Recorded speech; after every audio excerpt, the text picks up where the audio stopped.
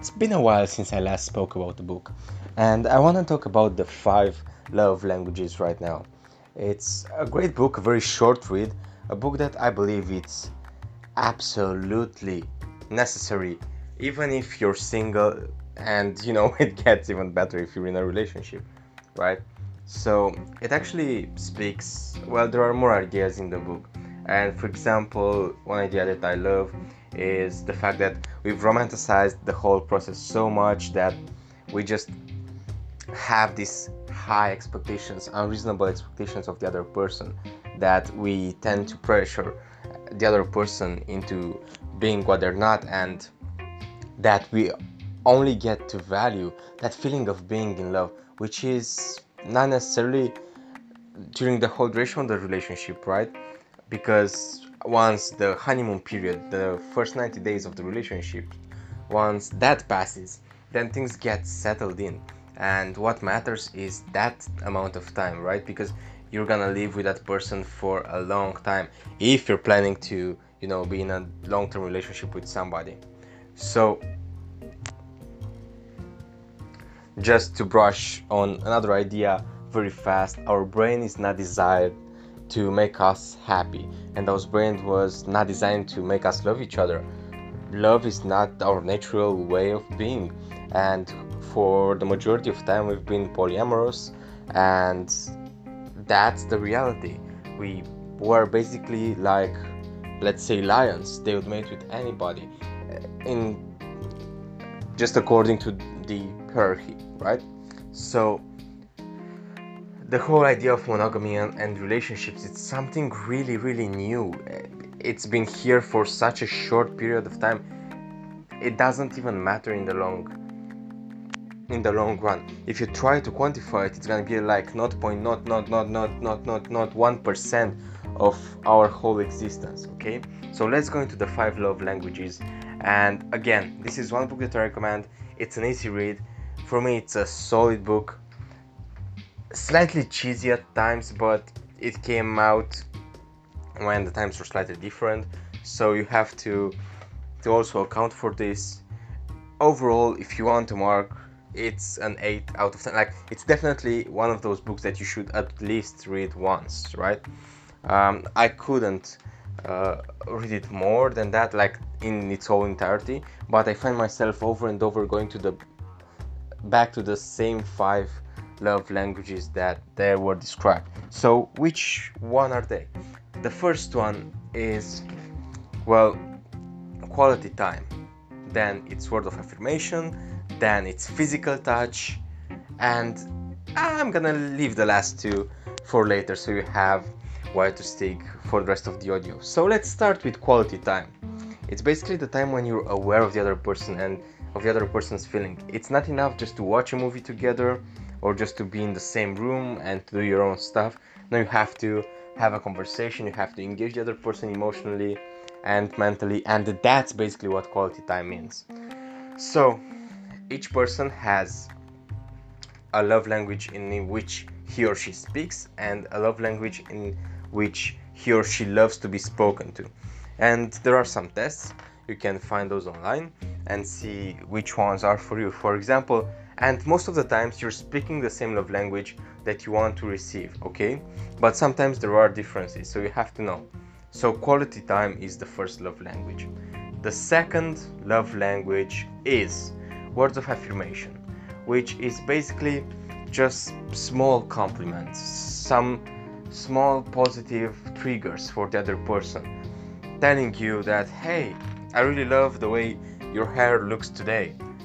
Some people get really happy when they hear that, or, oh, your eyes really look beautiful in this light. And it just has to be really genuine. You just have to really believe what you're saying, because if you're not, then you have some other issues. But genuine compliments are a way of offering them affirmations, Basically, it's offering reassurance, but in a very non-attached way.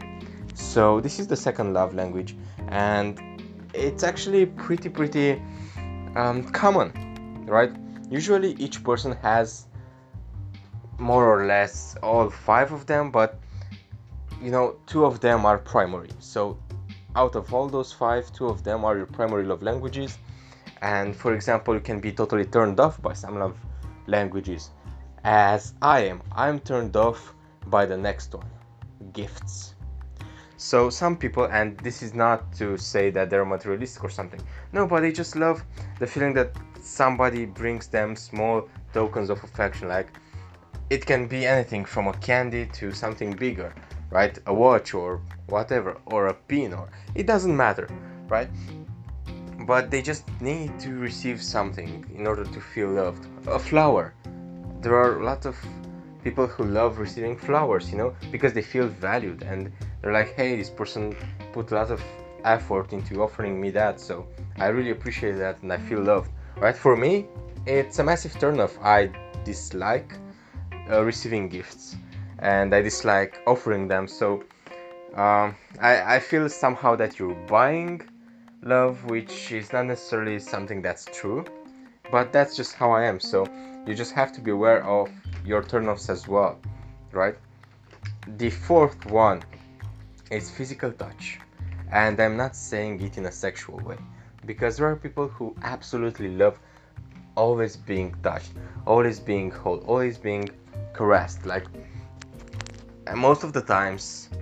And I actually love giving this kind of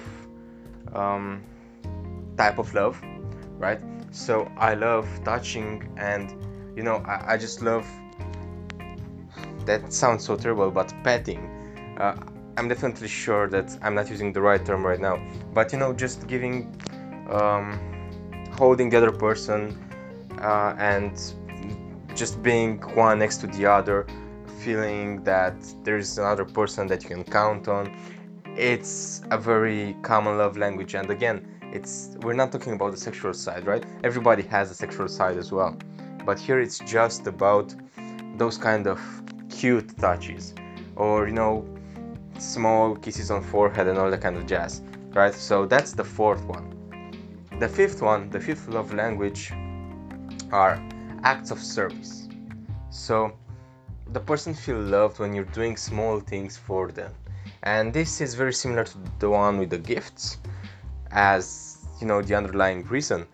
But the very important difference is that here it doesn't have to cost anything. Like, you can just ask them, hey, I'm at the grocery store, do you want me to buy anything for you? Or, hey, I'm gonna take my coat from the cleaners, do you want me to take your clothes as well? Stuff like this, just the other person feeling that is really helped by you. Okay, so if you identify yourself with more than one of those languages, it's fine. A great tool, again, is to take the test. It's great to know where you stand, but you have to understand that maybe your partner, and you have to really know what the love languages of your partner are, right? And you have to understand that your partner's love languages are as right or as wrong as yours. There are no right or wrong love languages, and acts of service and gifts might sound negative, but they entirely are not. It's an idea which is tough to convey, right? Because maybe you're attaching some monetary value to that, but no, definitely quality time is one of them that requires the most effort for you. So in terms of, let's say, monetary value, you can say that, hey, it's like, you can do the trade-off between working or actually spending quality time, and then you might find that giving gifts is not such a bad alternative after all. So yeah, I know, jokes aside, those are the 5 love languages, and again, I think it's massively, I wouldn't call it underrated, but underread book, okay? Because this is not hard science, okay? But it just makes sense to widen your horizons, to just make you more aware of the other person and their feelings, okay? So this is why I recommend this book. Not because of the 5 love languages, not because that you have to know them by heart, and not because that you have to keep a seminar on them, right? No, I recommend it just to broaden your horizons and understand that other people are very different than you, and you have to work if you want to maintain a relationship. And even if you're single, you still are a sexual creature, and you're gonna find yourself into different kind of relationships, right? And you have to understand um, the value of speaking the same language as the other person. Okay, cool. I really enjoyed this one, and it's quite close to it gets close to home. I love this topic of well, different ways of looking at the male female masculine feminine polarity and male female dynamic. They're two different things, but I'm not gonna go into that right now. So with this in mind, it's been Victor here. Major pleasure talking to you as always, guys. Since last week my website is running, and you can now book a coaching option with me, or you can send me your questions, and basically I'm gonna reply to them, obviously with some slight delay, because I'm doing it for free of charge. If you have any questions, just shoot them at victor@sunksd.ro. Okay, cool. Thanks for listening to this. You're amazing, and I really hope this small review on the 5 languages of love is gonna help you. I know it did for me when I first read the book. So, tschüss.